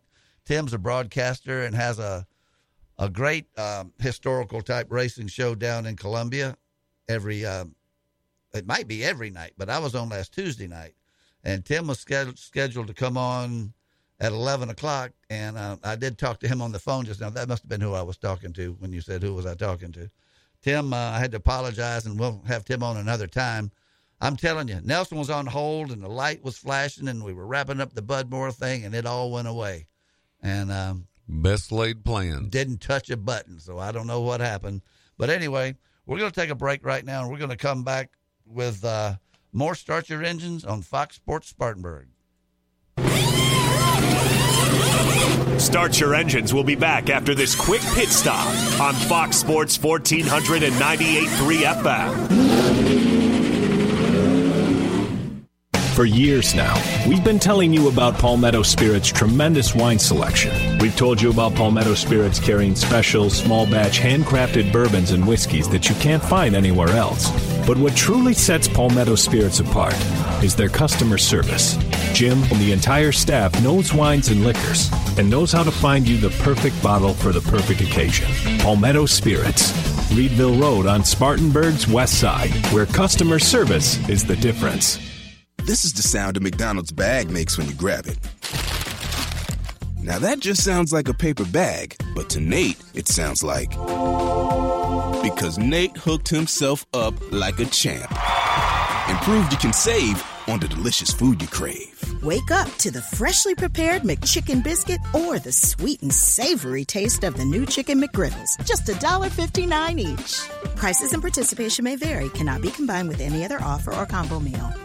Spartanburg has been known as the hub city for decades due to our proximity to rail lines and interstate highways. Upstate Logistics has been part of the hub city transportation scene for over a decade. Upstate Logistics provides businesses with warehousing and transportation services, including inbound and outbound rail shipments. And more importantly, we support Spartanburg. Be it high school and college sports or important community projects, Upstate Logistics wants to help move Spartanburg forward. Upstate Logistics, keeping your business and Spartanburg moving forward. To find out more, visit upstatelogistics.com. Man, this South Carolina heat is no joke. I don't know how you guys deal with this. Pelican Snowball. What is that? Pelican Snowballs has great snowballs in over 100 flavors that are great summertime treat for the whole family, dude. Try one of their signature snowballs like Shark Attack, Rainbow, or my personal favorite, Pretty Princess. Really? That sounds great. Yeah, man, it's got cotton candy flavor in it. The best part is there's a Pelican Snowball location all over our listening area, so there's a Pelicans near you. Pelican Snowballs bringing you a cup of happiness every time with melt-in-your-mouth snow and a fun, relaxed atmosphere where you will always receive service with a smile. Steve and Jerry here from the world-famous Beacon Drive-In in Spartanburg. The Beacon has served over 300 menu selections of burgers, barbecue, chicken, fish, and more for over 70 years. Jerry, what's been the most popular? Chili cheese, eggplant tie. I deep flounder. Cheeseburger like a burger, make it cry. Give me a bacon with no trim. Had a feeling you'd say that. Join Steve and Jerry at the world-famous Beacon Drive-In, John B. White Senior Boulevard in Spartanburg. Eggplant tie. At Greer Nissan, our goal is customer satisfaction and amazing savings. And right now, Greer Nissan has an SUV for everyone during the Nissan Summer of SUVs event. Save in Greer and get up to $10,000 off MSRP on a brand new 2019 Nissan Armada. Or for 36 months lease, a brand new 2019 Greer Nissan Rogue with keyless entry for a low $189 a month. Lease a brand new 2019 Nissan Murano with dual zone automatic temperature control for only $269 a month for 36 months during the Nissan Summer of SUVs event going on now at Greer Nissan, where you'll find low prices, big selection, and a commitment to quality customer service. Visit Greer Nissan today or online at GreerNissan.com. VIN number K9350209, MSRP $66,190. VIN number KC715691. Selling price $26,117. $189 security deposit. VIN number KN106259. Selling price $31,792. $269 security deposit. Leases with $39.95 due at signing. All prices plus tax, title, taxes. Offers include $3.99 closing fee with approved credit. Open Mic Daily is now in its second decade talking sports in Spartanburg. Hi, is anyone there? How do we explain our longevity? Clean living for one. A keen grasp of reality. We cover Spartanburg and Spartanburg County first. Weekday afternoons at 3 on Fox Sports 1400 and 98.3 FM. You think you know me?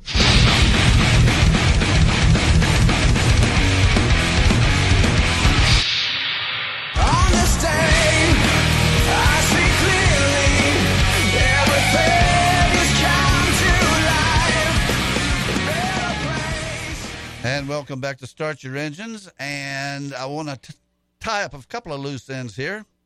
Greg Biffle won his last race, and we're rapidly approaching the anniversary of that. He won his last race on Sunday, June the 16th, 2013 at Michigan. And he won it, of course, driving for Roush in 3M Give Kids a Smile Jack Roush Ford. He started 19th and won that race with Kevin Harvick second. Martin Truex was third, Kyle Busch fourth.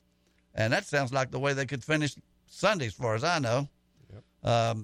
Fifth was Tony Stewart, sixth Matt Kenseth, seventh Boyer, eighth Edwards, ninth Logano, and 10th was Jeff Burton. So that was the last win by Greg Biffle. Burton and Stewart were the only two that wouldn't be in the hunt for this week. Kenseth. Okay, Kenseth's in there too. Yeah, three of them. And, Stewart, Edwards, Kenseth, and Burton. And he continued to race for Roush for 3 more years, 36 races a year, and that would have been 2014, 15, and 16 without winning. Well, and I don't know if that discouraged him or what happened. I don't really remember. I was going to ask Nelson, but maybe we'll ask him another time because I got a feeling Biffle will be back. But I don't know if the lack of winning is something that made him hang it up or what. But he still got it.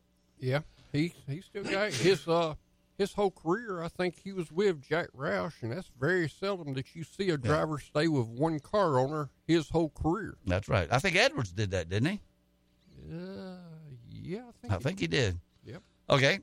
All right, well, let's touch on what happened last week briefly and get you caught up on standings and things like that. First, we'll do the Cup, which they ran in Pocono. I didn't watch it because I failed to record it. And Alan tells me I didn't miss anything. I was going to say you didn't miss a whole lot. All right. Well, anyway, Kyle Busch won it. Brad Keselowski was second. Eric Jones third.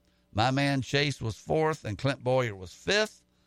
Looks like only crash was Stenhouse, which I'm sure made Cat in the Hat very happy. And the point standings come out to, now this is the playoff standings. Kyle Busch has 4 wins. Brad Keselowski has 3, but he's ahead of Truex, who has 3. Denny Hamlin has 2. 5th place is Logano with 1, and Chase has got 1. And 7th through 16th, and these guys haven't won a race, and so they're going strictly on points, is Kevin Harvick. That's amazing. He hasn't won a race yet. You know what? Kevin Harvick, Kurt Busch is 8th, Ryan Blaney 9th, Clint Boyer 10th, Alex Bowman 11th, Eric Almirola 12th. I see you getting ready to lean in and make a Bowman comment. I really was, because you talk about amazing that Harvick hadn't won. It's amazing that Bowman hadn't with all those seconds. Yep. And Daniel Suarez is 13th. Now, William Byron is 14th, and he's sitting on the pole or the front row every week. So he's getting pretty close. Eric Jones is 15th, and Kyle Larson is 16th. Say something while I get a drink. Something. Something else. Okay. Alan. I know y'all probably didn't watch any of that ARCA race yesterday, but I missed it. I was working on my chair. On the ARCA race, they had one driver just jump out front and pretty much lead everything out there, driving a fast Sinclair car. But they only had 17 cars start the field. Now you mentioned that to us off air, and that was hard to believe. Yep. I'm sitting there counting. I was sitting there watching the beginning of the race there, and I seen, how they have the pace car out front. They usually have 2 packs of cars, have 2 packs of cars. Well, I'm sitting there looking. I said, well, are they going to show this other pack of cars here behind them? But that was only one. I got. Did they make mention of the field being so low? They did not mention that up there at Michigan or whatever. But they might need to look into that a little bit and kind of straighten that up a little bit too. Well, I have the results here. Michael Self was the winner of that race, and Ty Majeski, who'd won the last 2, finished second. Brett Holmes was third. Joe Graff Jr. was fourth, and Tanner Gray was fifth. We keep up with Brad Smith here with the old James Hilton number, and he was 13th. This is showing 18 cars, so you missed it by 1. Well, one did not start the race. One did not start the race. Let me see here. All right, well. He may have qualified, but he did not come out to start the race. It's got Dick Doheny, and I'm not arguing with you, but it's got him running 7 laps with going out with ignition. So, anyway, point standings there. Michael Self is leading the points. Brad Holmes second, Travis Brayton third, Christian Eckes fourth, and Joe Graff is fifth. And our man Brad is still 7th because he runs all the races. Well, now, the 17 or 18, whatever you want to think. I'm going with 17. Either one of them is terrible. Honestly, I don't keep up with ARCA. Has anything close to this happened to him this year? No, I don't think so. Most of it's, I think, first 2 or 3 cars right there was owned by Venturi Motorsports. Which he's pretty prominent there in the ARCA division. So.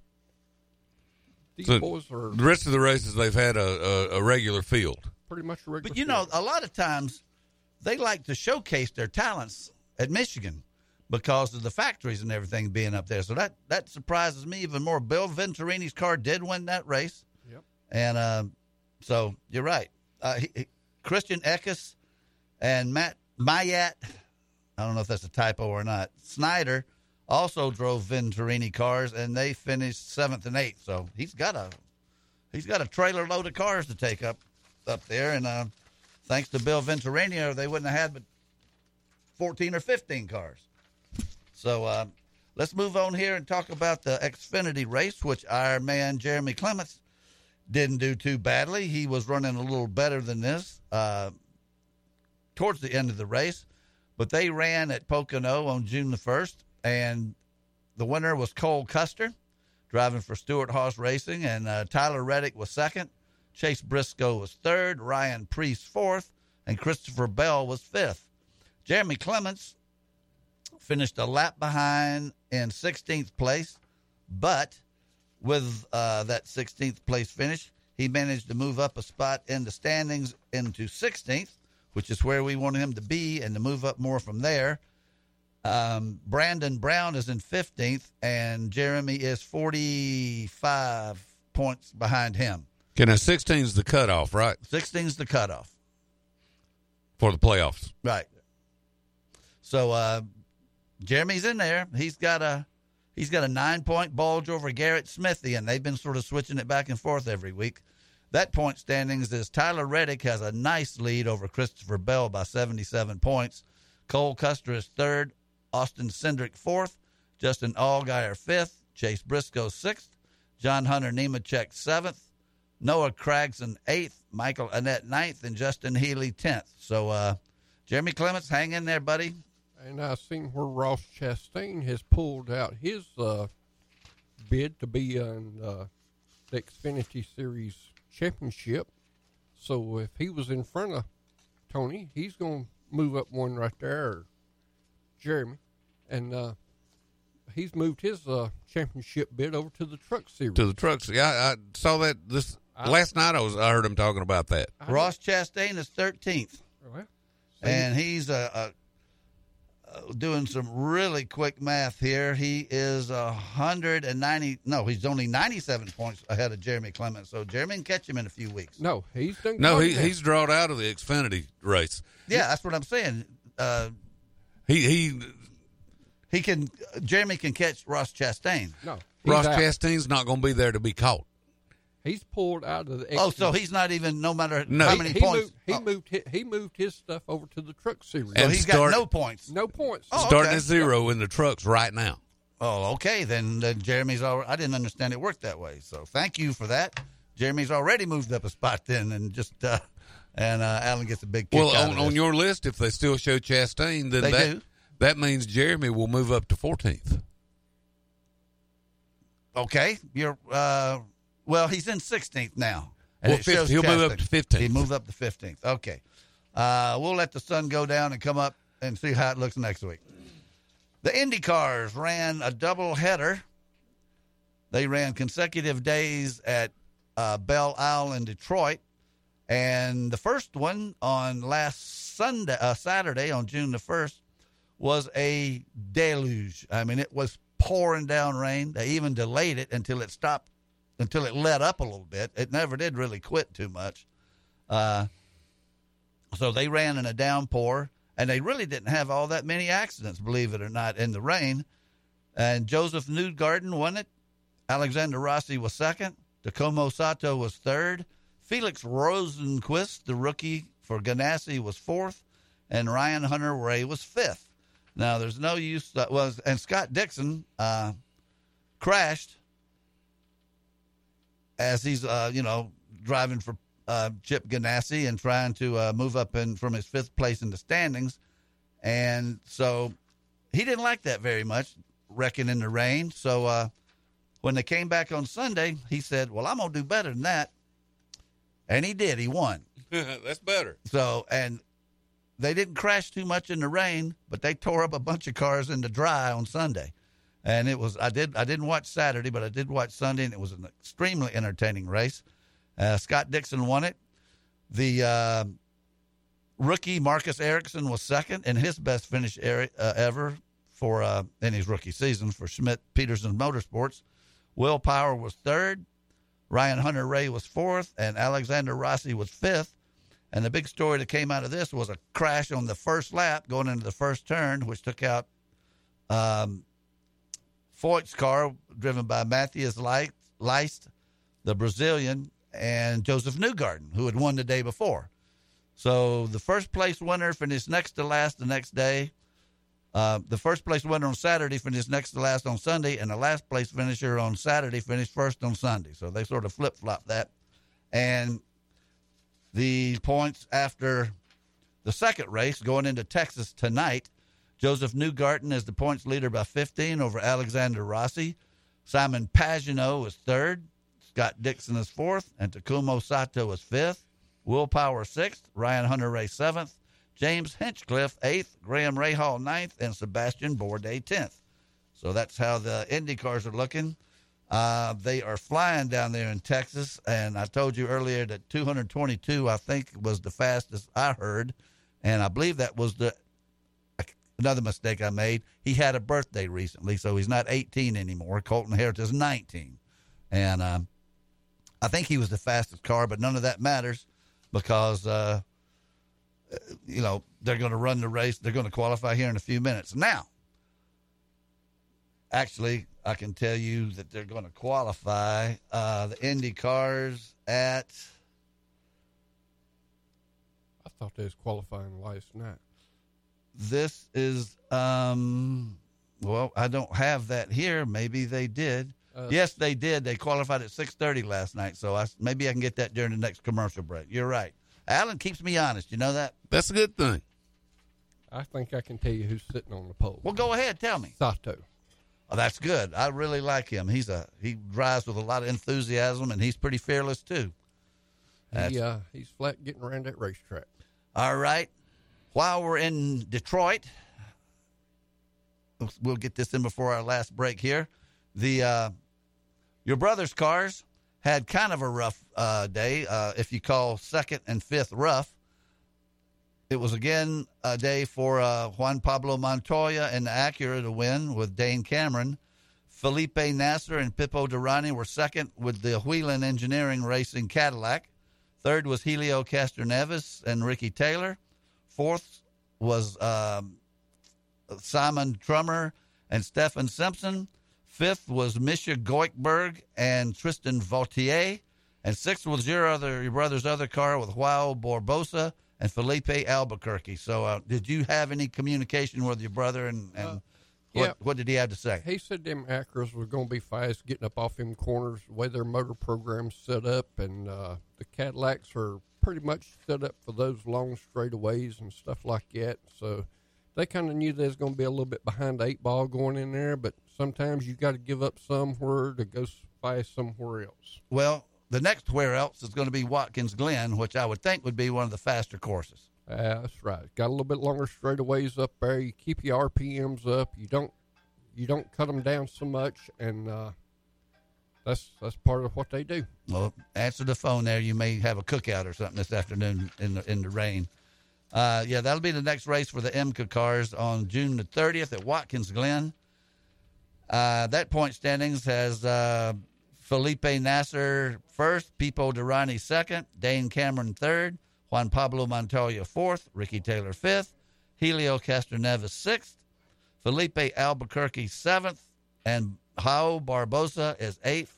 And that's as far back as we go on that standings. So let's take our final break here and come back, and I'll touch on Formula One for a minute, tell you what's on TV, and we will bring this thing to a halt. Works for me. Okay. By the way, you know Nelson Crozier, right? Yes. Who is he? He's the smartest man I know. Okay, we don't want to leave that out. We'll be right back. You're listening to Fox Sports Spartanburg.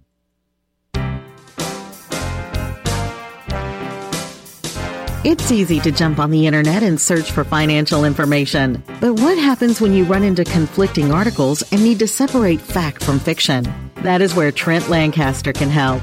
Trent is an investment professional at Janney Montgomery Scott, located in the Spartanburg office, who will take the time to answer all of your investment questions. He can help you develop a personalized financial planning strategy with the flexibility to adapt to your changing needs.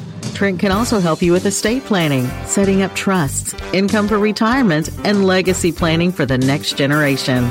Call Trent today for a complimentary portfolio review by calling 864-585-8282. That's 864-585-8282. Or visit TrentLancaster.com. Janney Montgomery Scott, LLC, member FINRA, NYSE, and SIPC.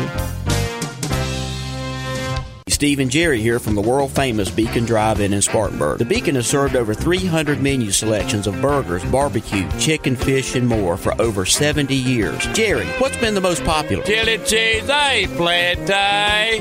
I deep flounder. Cheeseburger like a burger, make it cry. Give me a bacon with no trim. Had a feeling you'd say that. Join Steve and Jerry at the world-famous Beacon Drive-In, John B. White Senior Boulevard in Spartanburg. Eggplant pie. Every now and then, we need to get away and relax, and there's no better way than spending time at the lake. Watery Lake RV Park and Marina in Liberty Hill, South Carolina is the perfect place to decompress. At Watery Lake RV, enjoy full hookups, a bathhouse, bar and grill, and a boat ramp marina with ethanol-free gas. Hookups available on nightly, weekly, or monthly. Watery Lake RV Park and Marina in Liberty Hill, where families get away. Mention Fox Sports 1400 and get 5% off your stay up to 3 days. Call 803-273-3013. Delicious food at great prices. That's what you'll find at J&G Restaurant, located at 462 West Henry Street in Spartanburg. Be sure to try out the ever-popular Pig 4, where you can choose 4 breakfast items that include gravy biscuits, pancakes, home fries, and much more for only $7.25. They also serve a variety of breakfast sandwiches, including the pork chop and gravy biscuit. For lunch, try out their salmon and grits combo. J&G also serves mouth-watering burgers and hot dogs. That's J&G Restaurant, open Wednesday through Sunday. Call them at 864-308-1730. At Greer Nissan, our goal is customer satisfaction and amazing savings. And right now, Greer Nissan has an SUV for everyone during the Nissan Summer of SUVs event. Save in Greer and get up to $10,000 off MSRP on a brand new 2019 Nissan Armada. Or for 36 months lease, a brand new 2019 Greer Nissan Rogue with keyless entry for a low $189 a month. Lease a brand new 2019 Nissan Murano with dual zone automatic temperature control for only $269 a month for 36 months during the Nissan Summer of SUVs event going on now at Greer Nissan, where you'll find low prices, big selection, and a commitment to quality customer service. Visit Greer Nissan today or online at GreerNissan.com. VIN number K9350209, MSRP $66,190. VIN number KC715691. Selling price $26,117. $189 security deposit. VIN number KN106259. Selling price $31,792. $269 security deposit. Leases with $39.95 due at signing. All prices plus tax, title, taxes. Offers include $399 closing fee with approved credit. I've seen the bookmarks on your computer. Gmail, Google. Where are we? Why are we not bookmark worthy? Go away. Don't talk to me. I hope your car radio explodes. Okay, I take it back. But please, bookmark SpartanburgSportsRadio.com.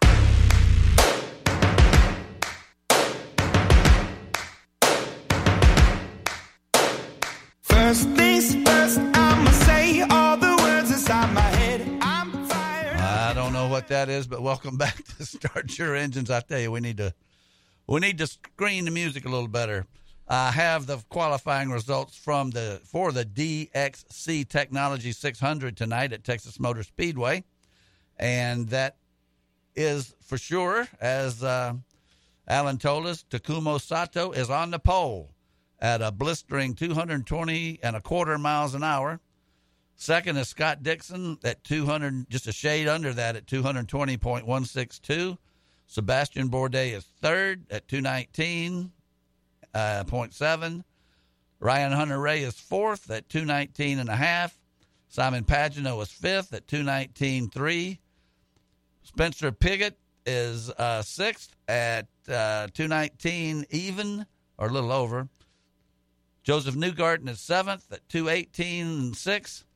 James Hinchcliffe is eighth at 218.4. Graham Rahal is ninth at 218.4. And Colton Herta is 10th at 218.4. Looking on down the line here, there's a full field of 22 cars. I don't know what happened to Tony Kanaan, but he is starting AJ's car, who used to do real good at Texas. He is starting dead last, as did not qualify. So looking down the rest of the field, it's 11th through 22nd quickly will be Rossi, Veach, Carpenter, Erickson, Power, Rosenquist, Kimball, Ferrucci, Daly, Least, Andretti, and Tony Kanaan. So that will be tonight. And I'll give you the times for that. I might as well give it to you right now. That race is at, the pre-race is at 8 o'clock. The race itself is at 8:30. And that's on NBCSN and that'll be an exciting race. Only other thing I need to touch on here, there was no Formula One race last week. They haven't run since Monte Carlo on Memorial Day, but they are in Canada tomorrow at Circuit Villeneuve, Gilles Villeneuve, and don't have the results of that qualifying yet, but Lewis Hamilton's running away with the points. He is way, way out front. Well, actually, he's got a 17-point lead on Valtteri Bottas, who's his teammate. Sebastian Vettel is third. Max Verstappen is fourth, and Roger Leclerc in the Ferrari is fifth. But right now, it's a two-horse show, and they're both Mercedes. So I want to take a quick second to thank Lanny McKinney, who does our podcast, but not today because he's having internet trouble. It must be something in the atmosphere because he's a computer whiz, and he would have his running if there was any way. He said he was watching Greg on TV down in Daytona yesterday and hasn't been able to catch anything since.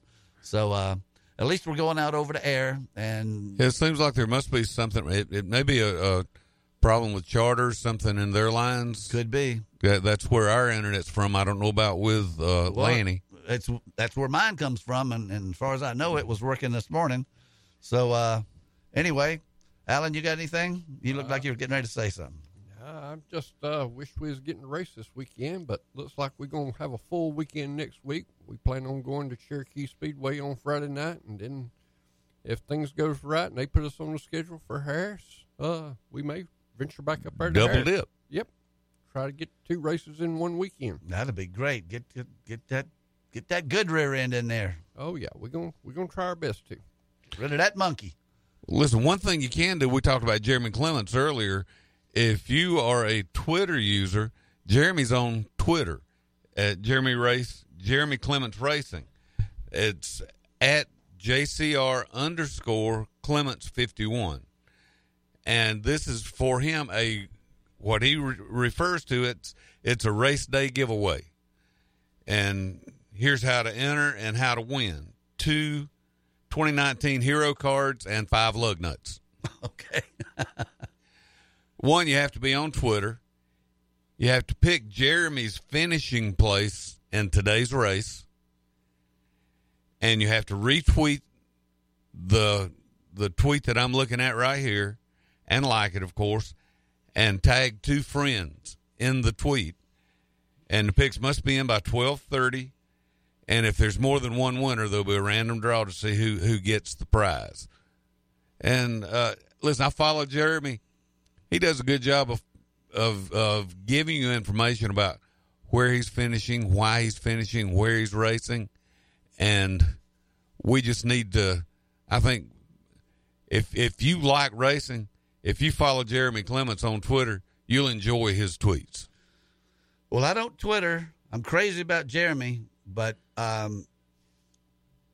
those instructions I just heard, I might as well have been in Chinese. I have no idea about any of that stuff, and getting 2 other people to do it. Maybe I can get you to do it, Alan. You're going to be out of luck there. I'll just have to learn how to text. How's the email coming?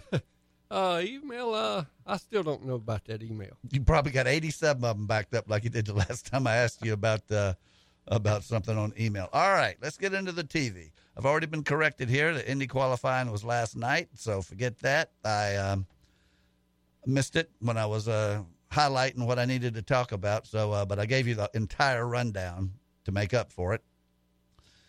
Xfinity qualifying was 10:30 to 11:30, so it is wrapped up by now.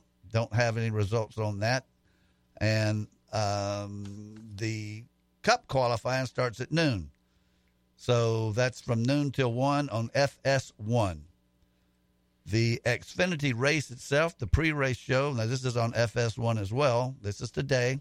At 1 p.m. to 1:30 is the pre-race show, and 1:30 to 4 is the race itself. We just been talking about Jeremy. We will be pulling hard for him. If you want to watch the Formula One qualifying at Circuit Gilles Villeneuve, he was probably Canada's most famous Grand Prix driver, and they've had some. He lost his life several years ago at Monza, if I'm not mistaken. So they named the circuit after him, as they often do. That qualifying will be at 1:55, call it 2 o'clock to 3 o'clock on ESPN News. So you got to look a little hard to find that one. Tonight, the pre-race show, I will be watching from 8 p.m. to 8:30 on NBCSN for the Indianapolis cars at Texas. And the race itself is from 8:30 to 10:30, and the post-race show will be 10:30 to 11. So there's no NBA, College World Series, I guess, is going on, baseball, whatever. No reason not to watch the IndyCar race if you're a racing fan at all. It will be exciting. I mean, they get around 220 miles an hour on a mile and a half track. It's flying. Yeah, they'll probably get a little dizzy out there. Well, they did that we were just talking about that a couple of years ago. They said they were getting vertigo or something from just going around the track so fast. And then whoever can forget, I guess it must have been about 1998 or 9 when Arie Luyendyk was doing so well. He kind of stole one from A.J. Foyt down there when Foyt had Cheever driving. I remember that much. And while Luyendyk was strolling out of his car going to be interviewed, A.J. just sneaks up behind him and whacks him in the ear, which was rather rude and not very sportsmanlike, but it was A.J., and it was live television, and it was kind of funny. Tomorrow, Sunday, June the 9th, NASCAR, of course, is running at Michigan, and the pre-race show will be from 1 to 2, the race itself from 2 to 5:30, and I don't have Nelson to tell me how the weather is up there, so if you watch the Xfinity qualifying or the qualifying that's coming on here in just a few minutes, you can tell us. And then the Formula One race is going to be pretty much in direct competition with the NASCAR race. And it is, here's an interesting point. The Formula One race that in Canada, the Canadian Grand Prix, is from 1:30 to 4 on ABC. Now, Indianapolis moved to NBC. ESPN is not doing they're doing Formula One, which is a whole bunch of different people. It's sort of like a subcontract kind of deal, where they've got people that do I think it's called Sky One Television, that does all the Grand Prix races, and ESPN just picks up on it. This may be the same thing, but it says ABC, and I'm kind of hoping that maybe ABC's got its own announcers. I don't know. I'd love to see, our buddy Dr. Punch back out there on pit road. So, we'll see if it's ABC or if it's the same feed that they have every week, which is probably what it'll be. There's a lot of replays and things going on. There's drag racing from Topeka. It's a same-day deal on FS1 from 5:30 to 8:30 tomorrow. And we love drag racing. We love everything. We just don't have time to talk about it. I'll apologize right now, although it's not my fault or anybody in this room, of whatever technical stuff went on today. And Ronnie's sitting over here shaking his head. I mean, if we could have done something about it, Ronnie would have done it. Let's don't forget that Eldora race tonight, too. You probably get it on pay-per-view. If everybody that loves dirt track racing, they'll probably, this dirt track race here, you're going to have the best of the World of Outlaws plus the Lucas Oil Series. So you got two series there that kind of step aside to let Tony Stewart kind of do this, and both programs come together, and that's going to be probably top 20 of the best cars out there. Well, it might be a good rainy night to stay inside and watch some racing, and we once again want to thank Bud Moore for his service, and all of the veterans, of course, that served in World War II and all the wars. I mean, even my son right now in the Marines at Camp Lejeune, camping out in the woods somewhere. But for the people that stormed Normandy against just incredible odds, and as soon as the front of that boat dropped down, some of them lost their lives immediately. Like Bud said, some of those shells coming in at Utah Beach, they hit directly on some of those landing crafts, and some people never knew what hit them. So we've got them to thank for our freedom. That was 75 years ago, and to hear Bud Moore tell it, like I said, we're going to play that every year from now on.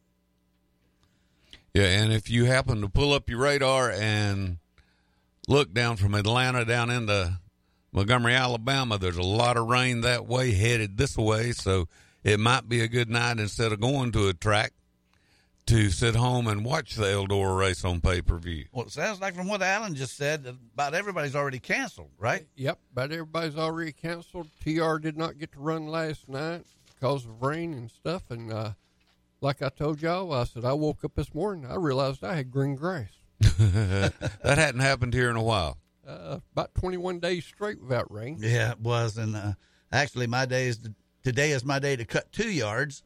I cut the widow ladies next door, and my own. I cut mine every week, hers every other week. So I don't know if I'll get that done today, but I tell you what, we're going to be back next week, hopefully with, let's see, we've had weeks when we didn't have enough microphones, and this week we had that covered, and I was sailing right along while we had Nelson on hold until the technical problems hit. So evidently there's some sort of gremlin around here we'll get taken care of. Ronnie, anything to say? We got 30 seconds. Well, you know, there is an old legend that this station is haunted.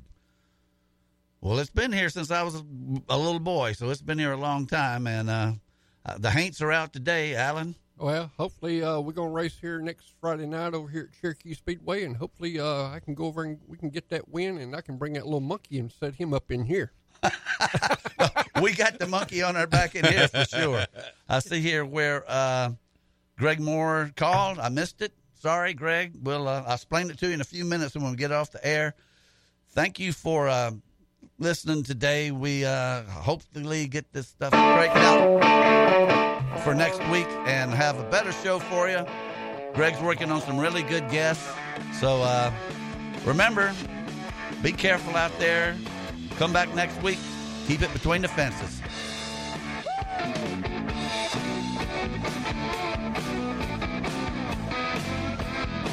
You've been listening to Start Your Engines. Tune in each Saturday morning at 10 during the season for the very latest in auto racing news, interviews, and guests from around the sport. To find out more or order Perry Allen Wood's books on motorsports, visit McFarlandBooks.com. Start Your Engines has been a presentation of Fox Sports Spartanburg, LLC. All rights reserved. We are Fox Sports. The home of the Spartanburg Vikings is Fox Sports 1400. WSPG Spartanburg. This is all I can hold us back. Now on FM at 98.3. Sports trending now. This report presented by True Car. Online car shopping can be confusing. Not anymore. With